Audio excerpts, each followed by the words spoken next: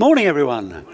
Morning. Lovely to see you. Lovely to see so many of you in your beaming, smiling masks. No, and even some beaming, smiling faces, actually. I've got to say, I do like to see the beaming, smiling faces.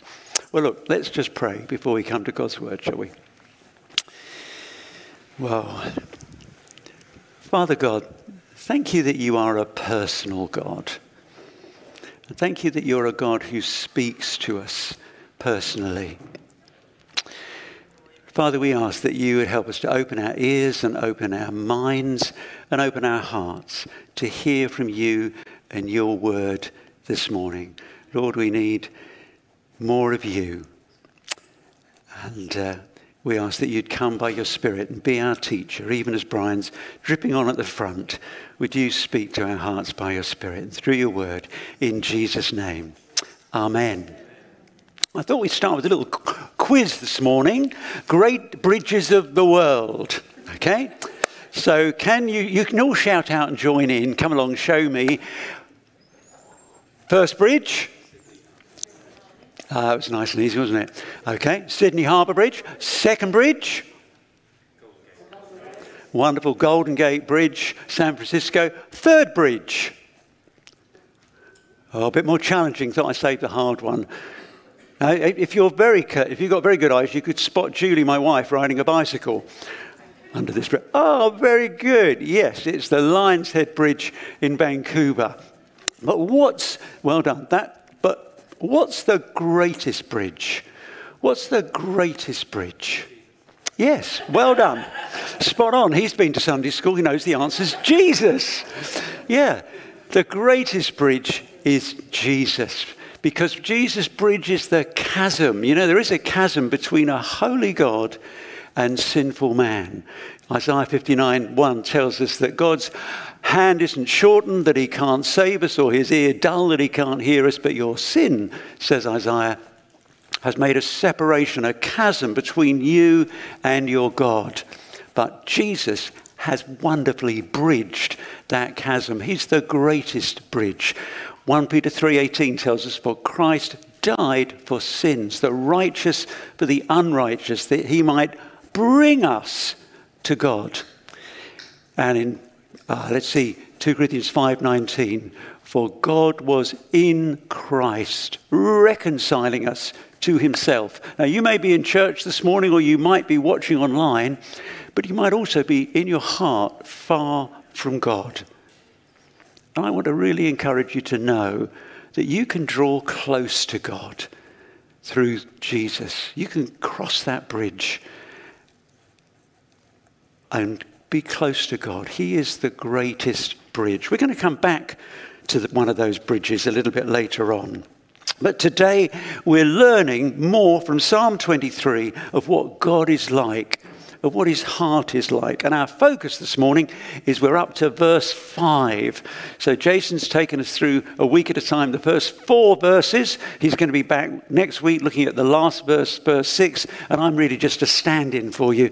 Looking at verse 5. You prepare a table before me in the presence of my enemies. You anoint my head with oil. My cup runneth over. Now, those of you familiar with the diary of Adrian Mole, age 13 3/4, will know that sermons are measured by fruit gums. There is a fruit gum index, you know. You got a 4 fruit gum sermon, you got off lightly. Oops, oh dear, that was an 8 fruit gum sermon. Whew. Well, this sermon is measured by not fruit gums, but sweet peas. Okay? We have 6 sweet peas that you can track this morning. Okay, so you know how we're getting along. And then later today, you can ask whoever you came to church with today, how many of the 6 sweet peas can you remember?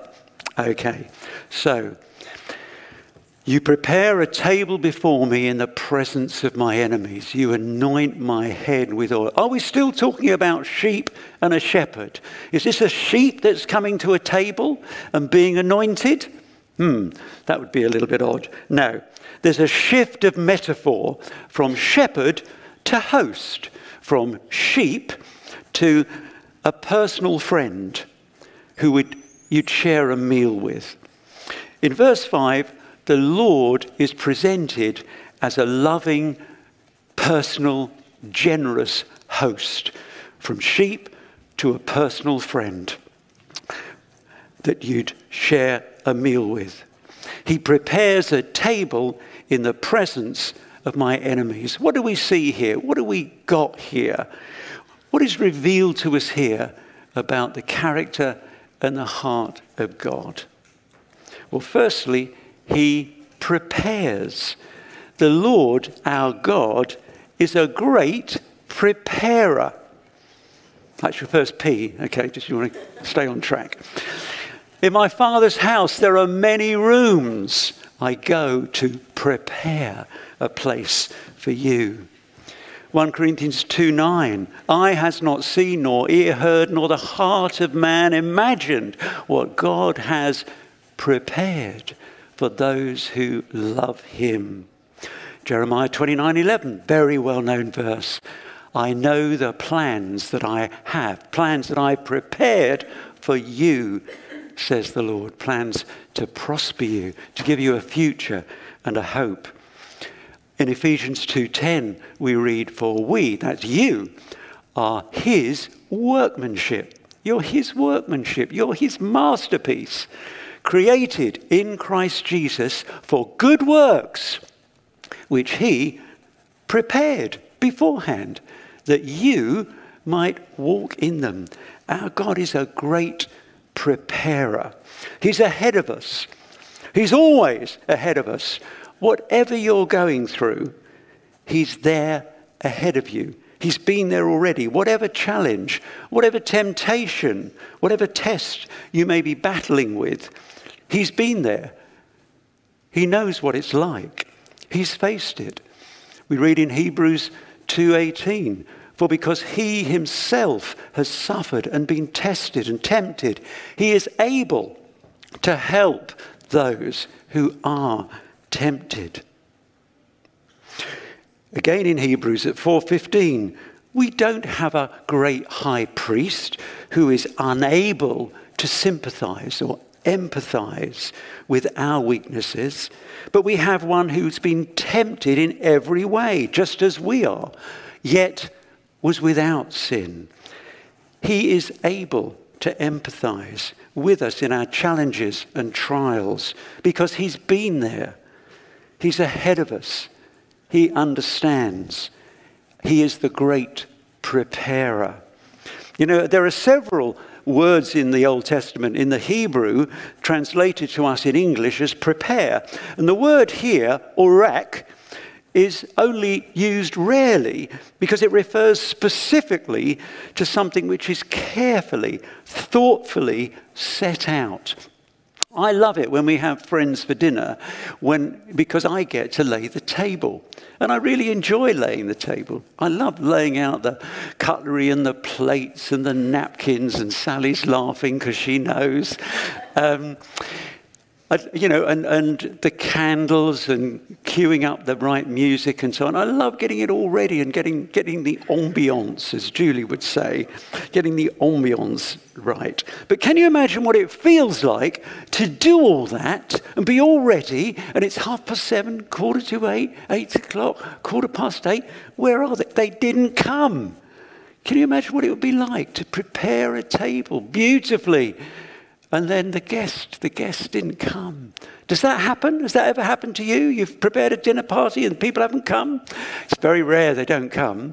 We've done the opposite. Some of you will remember Jeff and Jane. I had some lovely chats. The first few weeks, Jane were here chatting to Jeff, getting to know him, talk about preaching. I think he's a nice guy. We better have you round for dinner. We get our phones out, put a date in the calendar, 3 or 4 weeks hence. Brilliant. Looking forward to Jeff and Jane. Look forward to seeing you then. Great. Well, I was actually in the garden mowing the lawn when the bell rang. Julie went to the door. So there's Jeff with a bottle of wine in his hand and Jane with a bunch of flowers and Julie just standing there looking at them. I don't know why she stays with me, really. Really, I don't. But anyway, can you imagine that You know, your friend, your host, has made everything ready, all carefully and beautifully laid out just for you. And you don't show. You know, I have a friend many years ago who, it was her practice.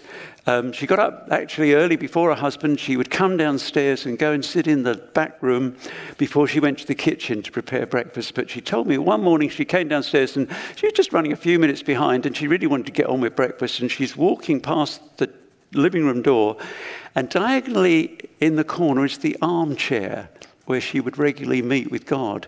And she just found herself, she stopped for a moment, and she said, it's as if I saw God like a father sitting there looking at me with his hand out and his finger curled towards me and just saying, come and sit on my lap. I'd like you to come and share some time with me. God desires you to come to that table that he's laid out for you to meet with him. He's a great preparer. He's got it all ready. Where does the Lord prepare this table? Is it maybe up in the sky, in the clouds? Where's the table? It tells us in the psalm. He lays a table before me. It's right there. You see, he's a personal God. This table that the Lord prepared for David, it was specifically for David. We serve a personal God. Psalm 139, we were talking about just a few weeks ago. You've searched me and you know me. 1 Peter 5:17, cast all your cares on him because he cares for you. Matthew 10:29, Jesus tells us, are not 2 sparrows sold for a penny? Yet not one of them will fall to the ground outside your Father's care. And even the very hairs of your head are all numbered. So don't be afraid. I can imagine Jesus with a wink saying, you're worth more than a few sparrows. He values you. It's a personal thing. He's a personal God. And he brings you up to his table. He raises you up to meet, to fellowship with him. God has the power and the desire to raise you up.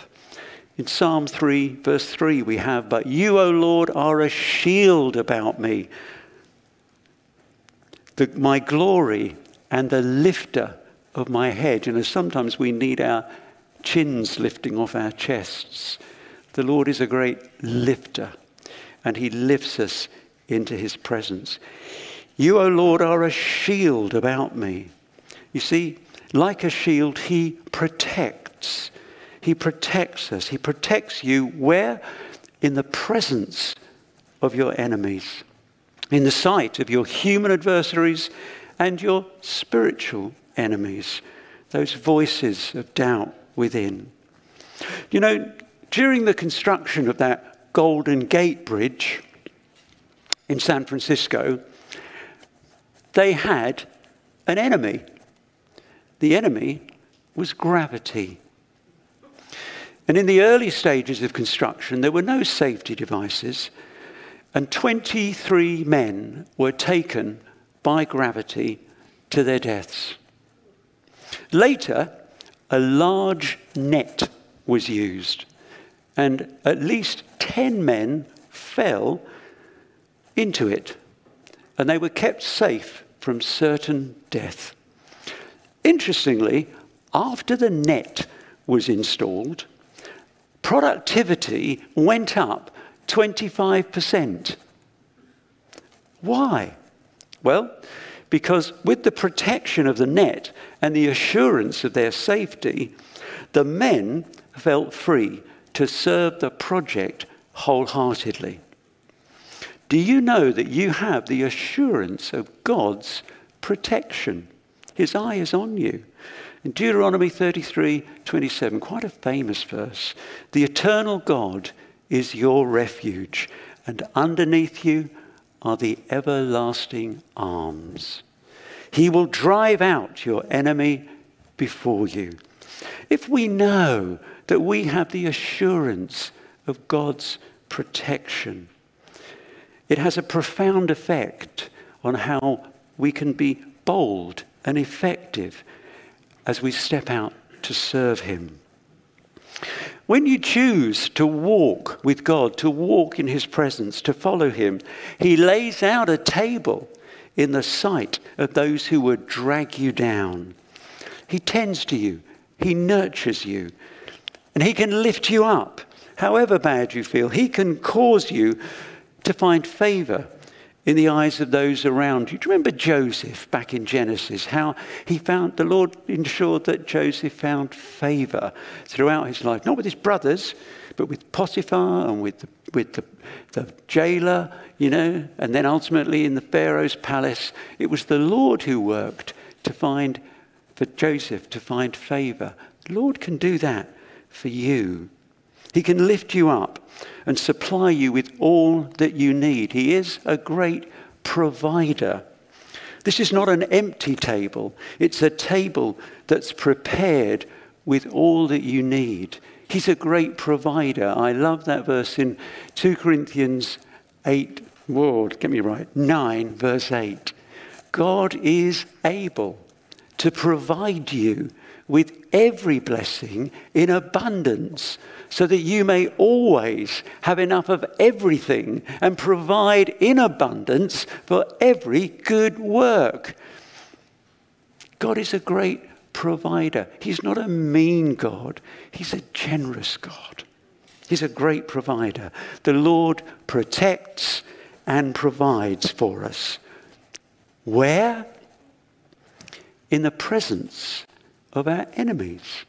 This table is laid out for us, not up in the sky, surrounded by clouds. It's in the middle of a battlefield. We're in a battle. We're all in a battle. There's a war going on, and it's a war between your flesh and the spirit, between your old selfish nature and your new Christ-like nature. It's a war for our attention, for our loyalty, for our time, for our obedience.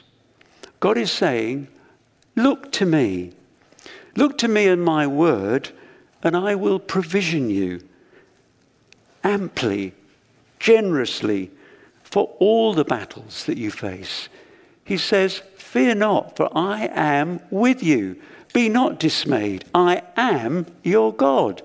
I will help you. I will strengthen you. I will uphold you with my victorious right hand. Isaiah 41:10, if you're making notes.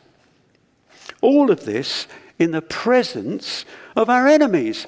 Why in the presence of our enemies? Well, his supply, his provision, his refreshing is not reserved only for when our race is run, when the battle's over. His promise of life is not only of eternal security in the next reality. His promise of life is life now, today. I have come, Jesus says, that you, my followers, my disciples, may have life and have it in abundance. If you like, in spades. Life abounding in fullness of joy, strength of spirit and soul and body. Do you know, I thank God every morning he renews my youth like the eagles. The very opposite of feelings of lack, emptiness and dissatisfaction. But remember, Jesus didn't promise us better life circumstances. He promised us a better life. A life free of trials and challenges? No. He promised us a better life. A life in which he would be with us and would live in us and through us if we allowed him to. To provision us, to strengthen us, to share his life with us in the face and the presence of our enemies. Now, we might imagine that the best place to receive from the Lord is in the quiet and the stillness. But the dynamic of the Jesus-led life is that he stands ready to come through in us and through us and for us in the battles and the conflicts and the challenges we face, in the presence of our enemies, in the face of our struggles. Think about any electrical device, like a big power drill or something like that. I've done the whole thing at the front with the big power drill before. It scared Jason Rigid. I don't know why, but he didn't like it. But think about any big, like a big electric power drill. When it's doing nothing, how much power is flowing? Well, nothing, none. It's when it's under load that power flows. It's when we're under load that power flows from him to us and through us. That's when his supply, his provision, his table is set out for us. So we've seen how you're doing with keeping up with the P's. He prepares, he provides, he protects, he's personal. And that's just half the verse. Got to do the other half yet. And he anoints. He pours. He pours oil over my head.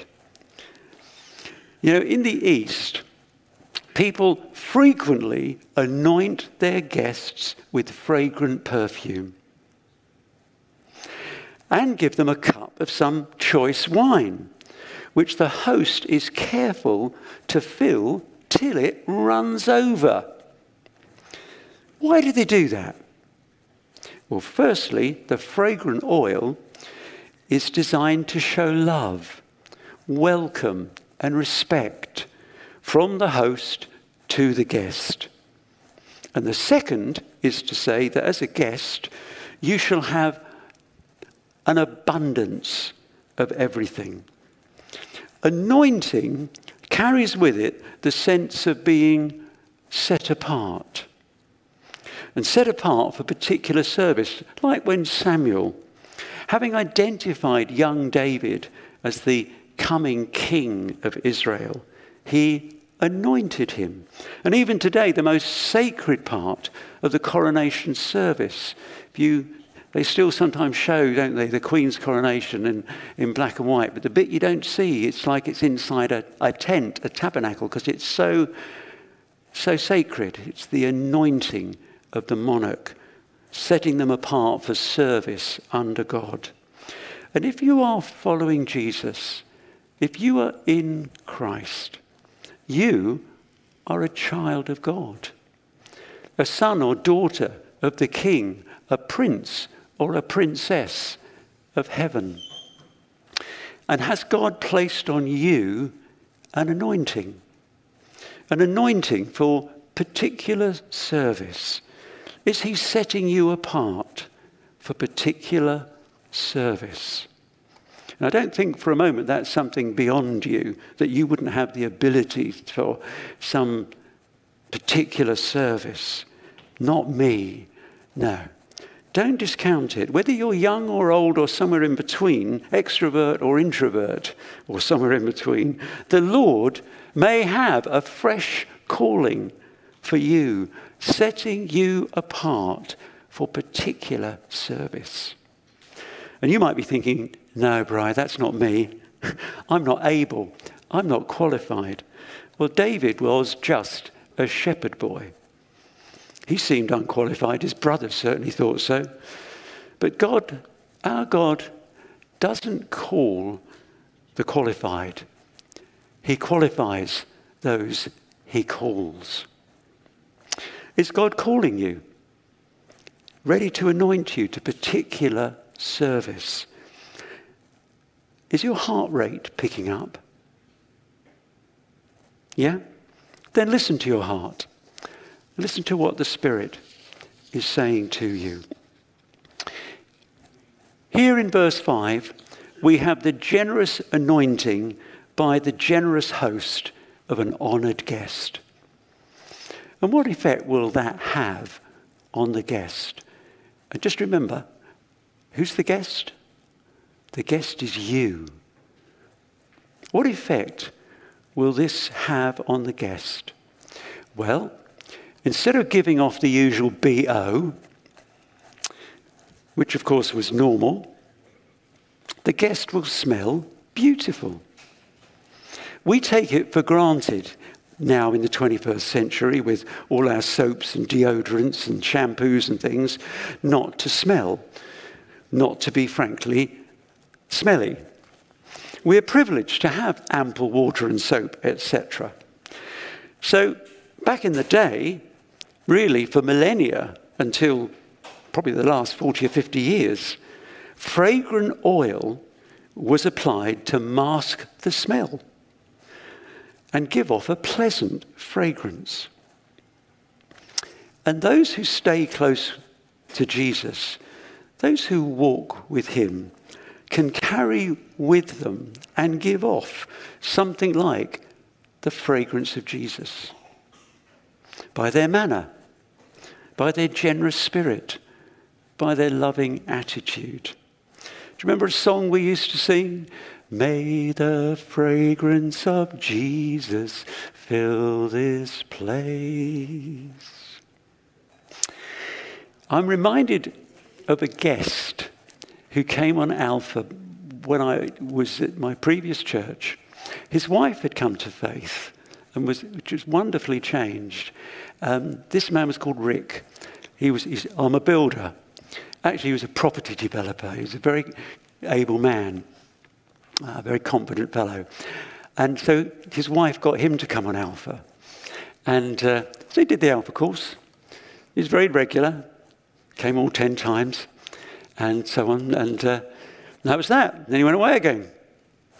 No impression, it would seem. But I really got a burden for this chap. I prayed and prayed. I even fasted, actually, for Rick to come to faith, but it seemed nothing was going on. So when the next Alpha course came up, I thought, how can I get Rick to come on the Alpha course again? So I got ever so brave, and I rang him up. And I said, Rick, I'm just wondering, we've got another Alpha course coming. I just wondered if you'd help us. Oh, well, all right, I don't mind helping the church. Yeah, I don't mind helping. So anyway, Rick came on the Alpha course a second time. He was in my group. But in spite of that, nothing happening. Nothing going on. Sorry. And then we had the weekend away. Went down near Winchester. And weekend away. And on the Sunday morning, we'd had a lovely time. We'd had a time of teaching, time of worship. We're going to have communion. And after the worship, we're going to have communion. And I explain, I say, now, can I just be clear that this bread and the wine is for people who know that Jesus died for you. And we've got some very lovely guests with us here. And if that's not you, we're just going to ask if you just pass on the bread, pass on the wine, and we just want you to be blessed by being here. I just said it like that. Anyway, I couldn't help noticing that as we passed the bread, through the corner of my eye, even though he was sort of behind 2 or 3 other rows, I saw that Rick took the bread. And I thought, that's really weird. Because, last week at Alpha, there's no question about it. I'm here, but that's that. He took the bread. That's really strange. And then the cup went by, and Rick drank from the cup. And I thought, well, that's really odd. And then we got on with the rest of the worship and the service and so on. And I thought, that was really odd. Straight after the meeting finished, he just went outside very quickly. And in fact, he went to use the phone in his car. I didn't know that at the time, but that's where he went. But a bit later on, I was able to say to him, Rick, because the thing was, he's not a man pleaser. He's not going to do something just to fit in. That was very obvious. And I said, Rick, I don't mind me asking, but I couldn't help noticing you took in the communion earlier today, you took the bread and the wine. I said, what's going on? He said, oh, and he laughed. He said, yeah. He said, during that time of worship, he said, I was just standing there, like in the back row with my eyes closed. And he said, there was this amazing smell. There was this beautiful fragrance. I'd never smelled anything like it. And he said, so I got to open my eyes to see what it was. And he said, it was Jesus. He was standing there. And I said, yeah. And he said, what more do you want, Rick? And it was just a beautiful fragrance. And the followers of Jesus, those who walk with him, can carry the fragrance of Jesus in their character, in their life, in a generous spirit and a loving attitude. So, last P. Finally, my cup runneth over. I had to start to think about this one. He precipitates. This speaks of abundance. The Lord doesn't just love you. He has abundant, overflowing love for you. His measure isn't mean. It's pushed down, shaken together, and running over. If you trust and obey him, you will see God's provision and God's divine working in you, through you, and around you. Why does the Lord make your cup run over? Could it be so that others around you might come into that overflow? I'm happy to say that once again this autumn we will be running an in-person Alpha course. Yay! On Wednesday evening, starting at the end of the month, on the 29th. Perhaps you'd just join me in my daily prayers. I'm praying that God would move to draw those who need to know Jesus to come on Alpha, men and women, especially men, to come on Alpha and come and meet Jesus. And I'm going to ask you to join me, if you would, in your daily prayers. Lord, move sovereignly, would you, to draw those who don't yet know the love of God, don't yet know the security of knowing Jesus in their lives, to come and join us on Alpha. Jesus said, I'm come that you may have life and have it in abundance, have it overflowing. Now, this flow of life doesn't flow out of comfort. It doesn't flow out of complacency or having a few pounds worth of Jesus so you know you're basically all right with God. Jesus calls us to follow him, to imitate him, to do the kinds of things that he did. Do you remember what he did? Do you remember the foot washing? Do you remember that Jesus started a movement, a revolution? And the watchwords of that revolution were not liberté, eternité, and fraternité, but love, humility, and service. He calls us to live in that overflow. He calls us to love for others, even for those who we dislike or who are against us. He calls us to love in practical, costly ways, not just in sentiment. He calls us to humility, no self-promotion, no continually drawing the focus back to me. And he calls us to service, out of a heart that says, how can I help? What can I do? Here I am. Use me. That's how we find life in all its fullness. Life in abundance. Life at the best laid out table, with the best cup, filled with the best wine, full to the brim and overflowing. Those are the watchwords: love, humility, and service. God is good.